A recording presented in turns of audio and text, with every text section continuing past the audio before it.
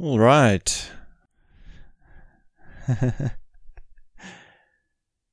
So today we begin a new series.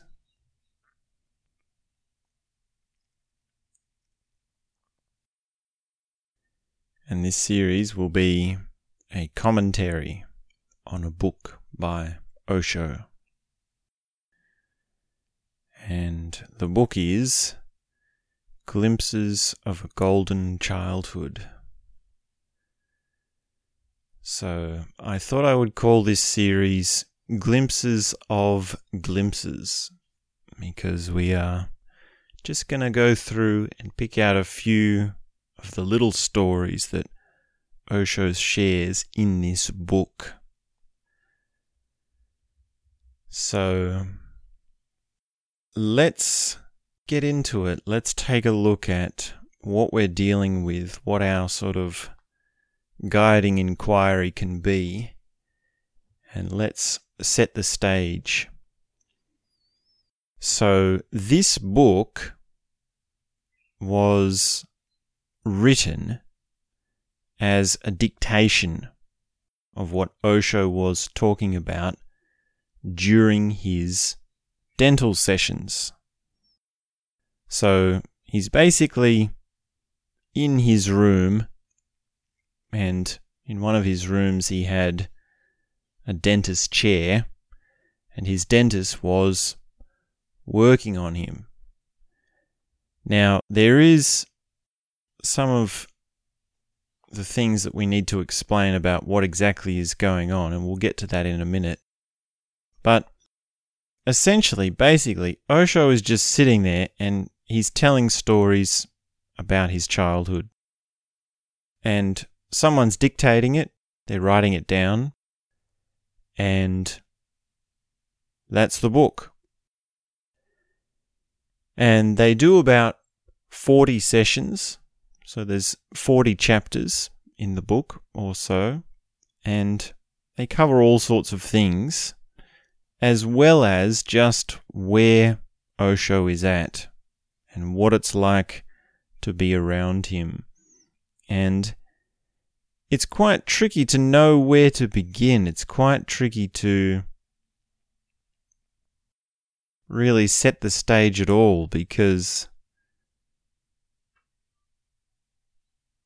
he's such a indescribable phenomenon, and there's so much depth to it that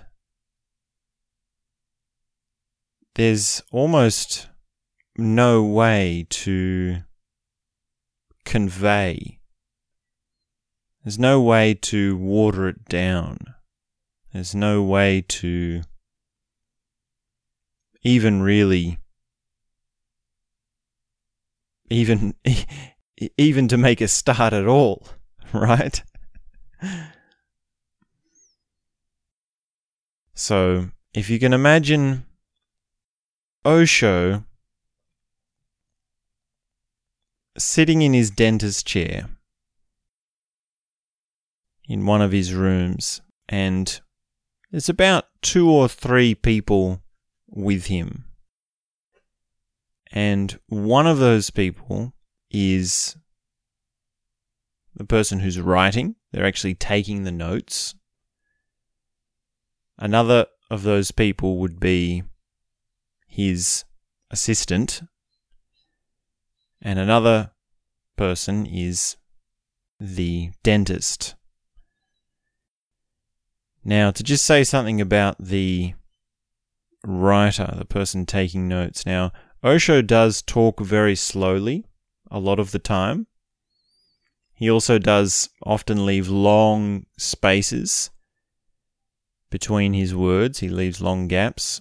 And if you are skilled in the art of dictating or taking notes from dictation, then you can write in a kind of shorthand that means that you can get down the exact words and then fill it out later. There is a skill to that. There is a craft to that. And in addition to this, Osho was aware of the person dictating. He was working with them. There are certain times in the sessions when he would turn to them say, have you actually got that? Or read back what you've written. Or did you know the spelling, the correct spelling for that? Let me spell that for you.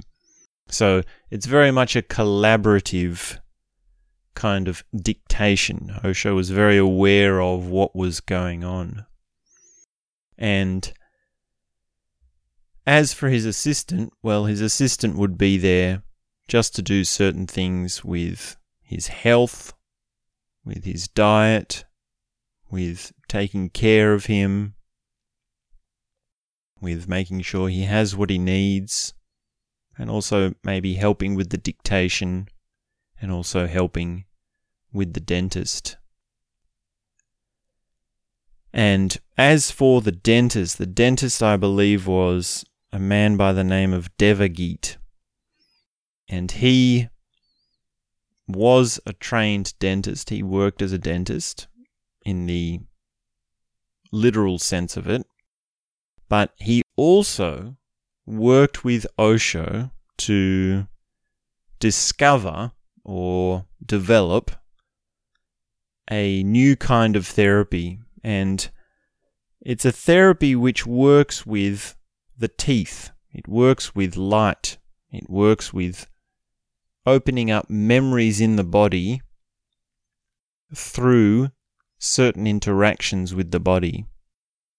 And I believe it was originally called Akashic transmission, and it was later changed to somatic experiencing, or to be moved into the somatic experiencing school or discipline.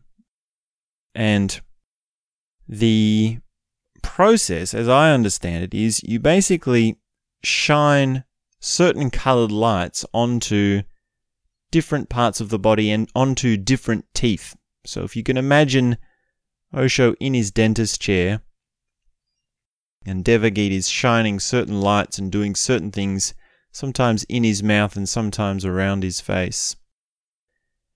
And that has an effect. Just like all of these therapies and awareness techniques, they have an effect. And in some ways it's subtle, in some ways it's very powerful. Because one way of looking at it is, well, we can just get you to sit in a chair and we'll say, okay, talk about your childhood. And that's one kind of thing. Or we could say, okay, sit in a chair and just talk about whatever comes to mind. Right? Whatever comes to mind. And that's another thing. That's another approach. And you could say, all right, well, we'll sit you in a chair and I'm going to shine some lights onto different parts of your body and you just say whatever comes to mind.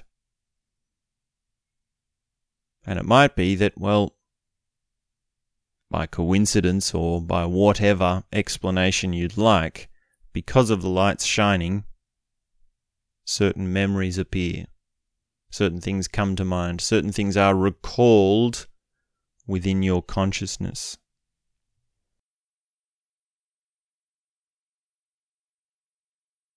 And these practices do take a level of awareness. Almost like hypnotism, right? If you go to a hypnotist, they need to have some sort of sensitivity over you. They have to have some sort of persuasion over you. If you're just closed, then it won't work. But if you're open to it, then they can hypnotize you.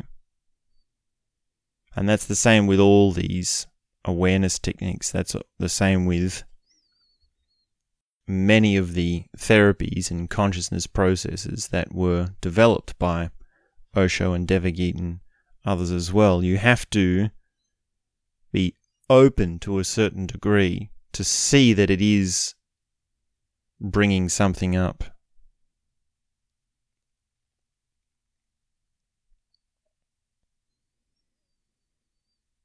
And I did get to meet, I believe I met one of Devagit's brothers. I didn't meet Devagit himself, but I met one of his brothers. And I also did meet a number of people who had had this exact therapy, this exact process done on them, and they had said a number of different things about what it's like to experience that. So that's a little bit about what's happening and what's going on. It's a little bit strange. And Osho at this stage, he's about 49 years old, and he does have bad teeth. He's got at least one missing.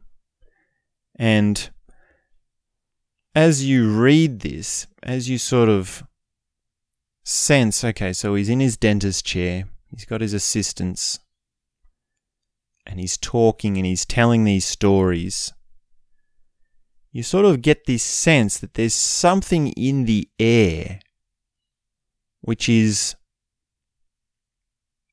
very edgy. It's very much like you have to pay attention. You really have to be on your best awareness or something. And one of the things that happens is Osho actually hits one of his assistants because they look at their watch, and he says, "Well, that's distracted me."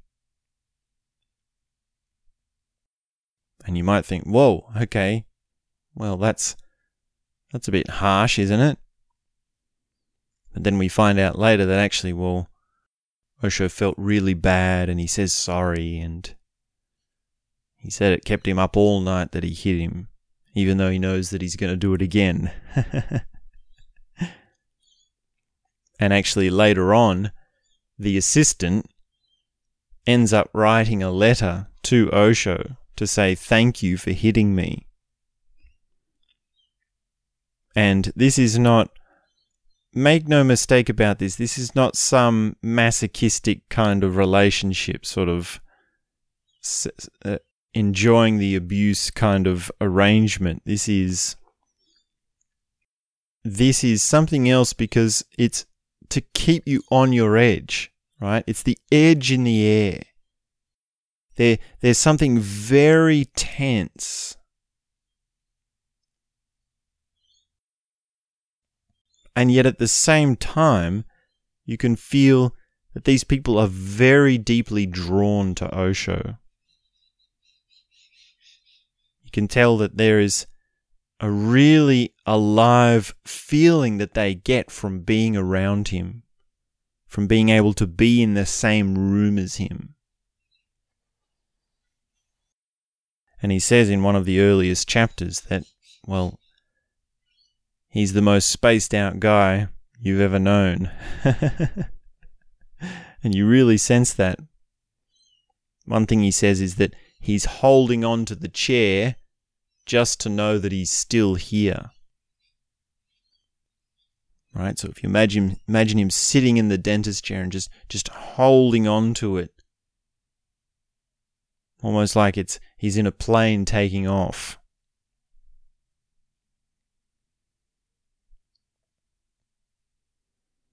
And you really, as you read into the stories more, start to feel that there's an amazing kind of love surrounding Osho. And these people, these assistants that are doing this work with him, really feel an amazing sense of love.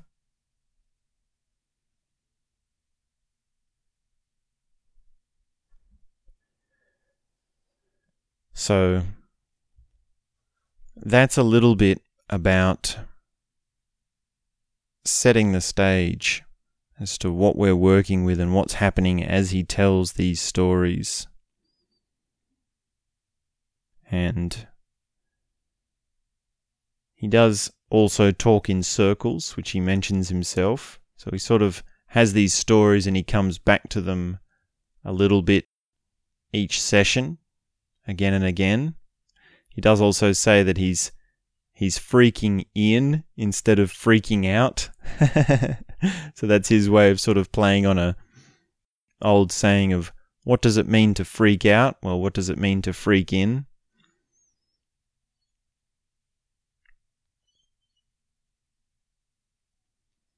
And he does also help actually with some of the translations. So one of the things that's quite astounding about Osho is his intellect. It's his mind. Right? He will be able to quote old scriptures and old books from both East and West. And there's times when he would be quoting some Hindi poetry and translating it, and then doing an alternate translation from the Pali version or the Sanskrit version. And then he would be coming up with his own new translation and actually changing the definitions around to get the point of the poetry across. And he weaves these things straight from the top of his head, right? He can just memorize full poems and full passages of pages. And it's quite intricate. It's quite intellectual at times. And to think that he's just sort of sitting there doing this straight off the top of his head is quite astounding. And yet, another thing he says is, he's got a perfect mind, but he doesn't use it. He says that he's completely dropped his mind. He's completely lost it. He doesn't even use it anymore.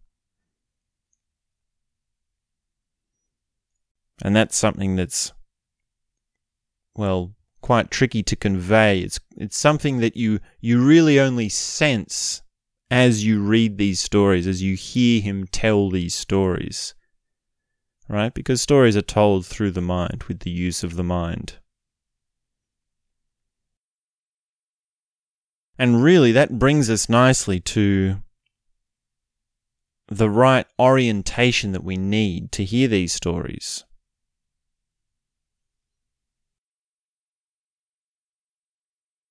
And the guiding question is, well, what's behind this person?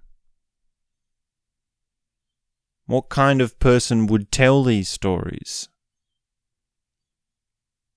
What kind of person would think that way? What kind of person would act that way?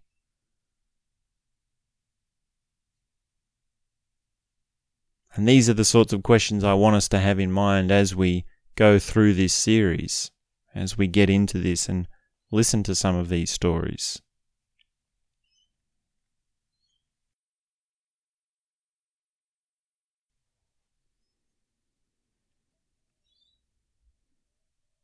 And it is rather tricky to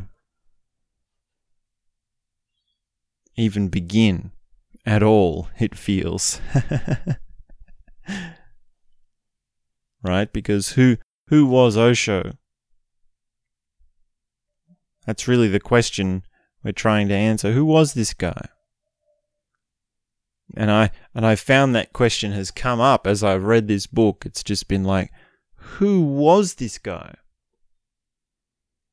And for me, it wasn't really even this particular book where I started to sense that, because I'd heard Osho lectures before, and he tells stories from his childhood in his other lectures. And I actually met Osho's brother himself. So I met Devagit's brother, who was the dentist that was working on Osho, but I actually met Osho's younger brother himself. And we didn't talk much. We just crossed paths a couple of times, but I remember walking up to him one time after hearing some stories from Osho's childhood, and I really just pressed him. I said, "Is this true? Are these stories real? Did this really happen? Because they're so unfathomable. They're so unbelievable. They're so out of this world at times that you just have to question, like, Like, how? How is that possible? And I asked Osho's brother, and he said, well, yes, they are true. And not only are they true, well, they're alive stories. There were plenty of people around, plenty of people who saw these stories and were there when it happened.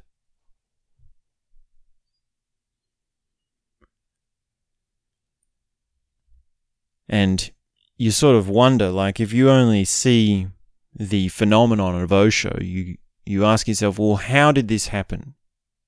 Right? How did he become the massive rock star cultural phenomenon that he did? Where did it all start? Where did it all begin? And if you go back and you look at these stories in the book that we're discussing,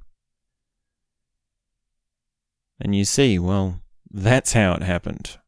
Now it sort of makes sense in some level. It was almost like he was destined to have the impact that he did. But then on another level, it becomes even more confusing. It becomes even more like mind-boggling, like my eyes are popping out of my head.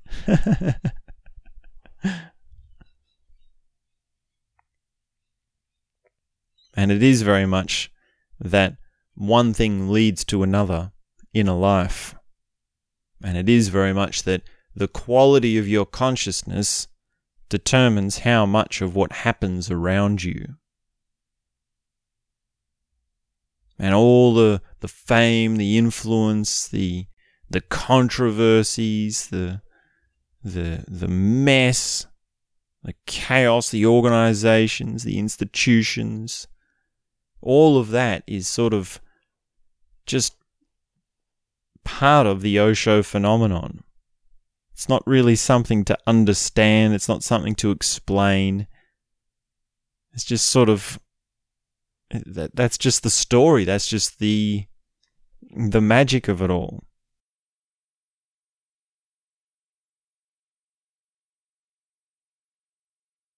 And there really is so many more stories that can ever be shared, right? I mean, this book is glimpses of a golden childhood. And one of the things Osho said right at the start is, well, his childhood was golden. But if his childhood was golden, then his middle years were diamond.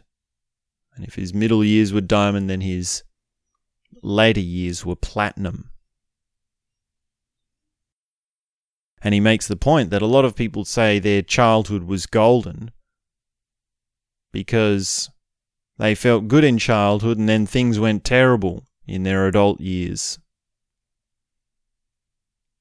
And they just feel like if they'd had those earlier years, if they could get back to those earlier years, things would be good.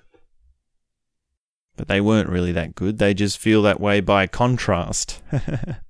That's just relative to their adult years. They have a golden childhood relative to their adult years.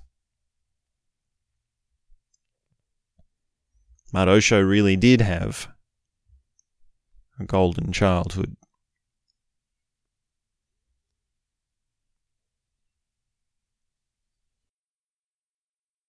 So that sets the stage for what is happening. So if you can just imagine Osho sitting in his dentist chair and doing these sessions and just talking while someone takes notes, and he's telling stories as the dentist, the therapist, Devagit, does certain things which we're not really clear on what he's working on, what he's doing. It doesn't matter really so much. It's just that, well, he's doing his process. And I believe at this stage, Osho was giving 2 lectures per day, or 2 discourses per day. So he would have been basically waking up, doing what he does, and then going to these sessions, these dentist sessions, and then going off, doing some things, and then talking, doing his discourse, and then having something in the middle of the day, and then having another session with the dentist, and then having the evening discourse.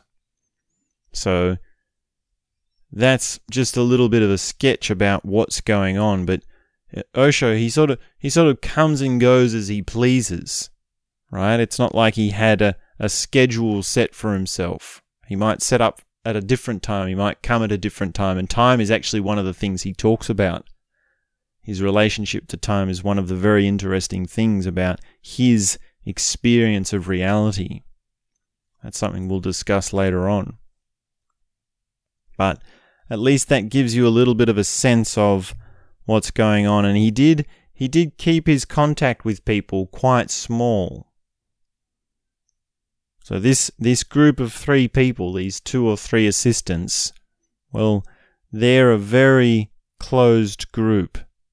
They're a very tight group.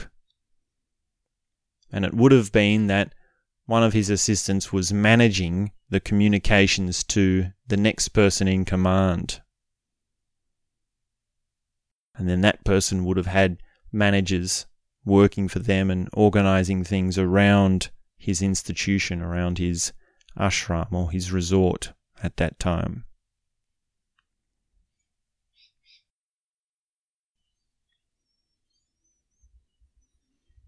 So that sets the stage. That's Osho sits in a dentist chair. And this will be a multi-part series. And we'll just pick a couple of the key stories to look at with Osho's life and his early years, and what kind of person is this?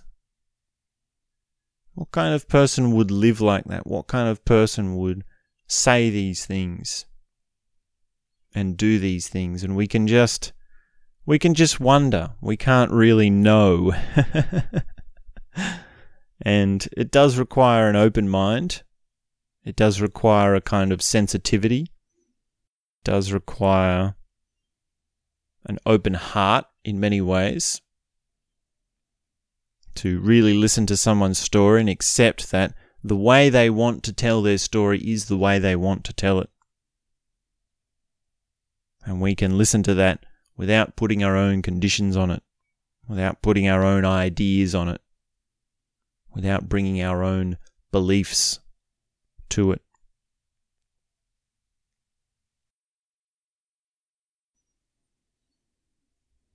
So tune in for the next episode. That will be part 2. Thanks very much for listening, and we'll be back very soon with more.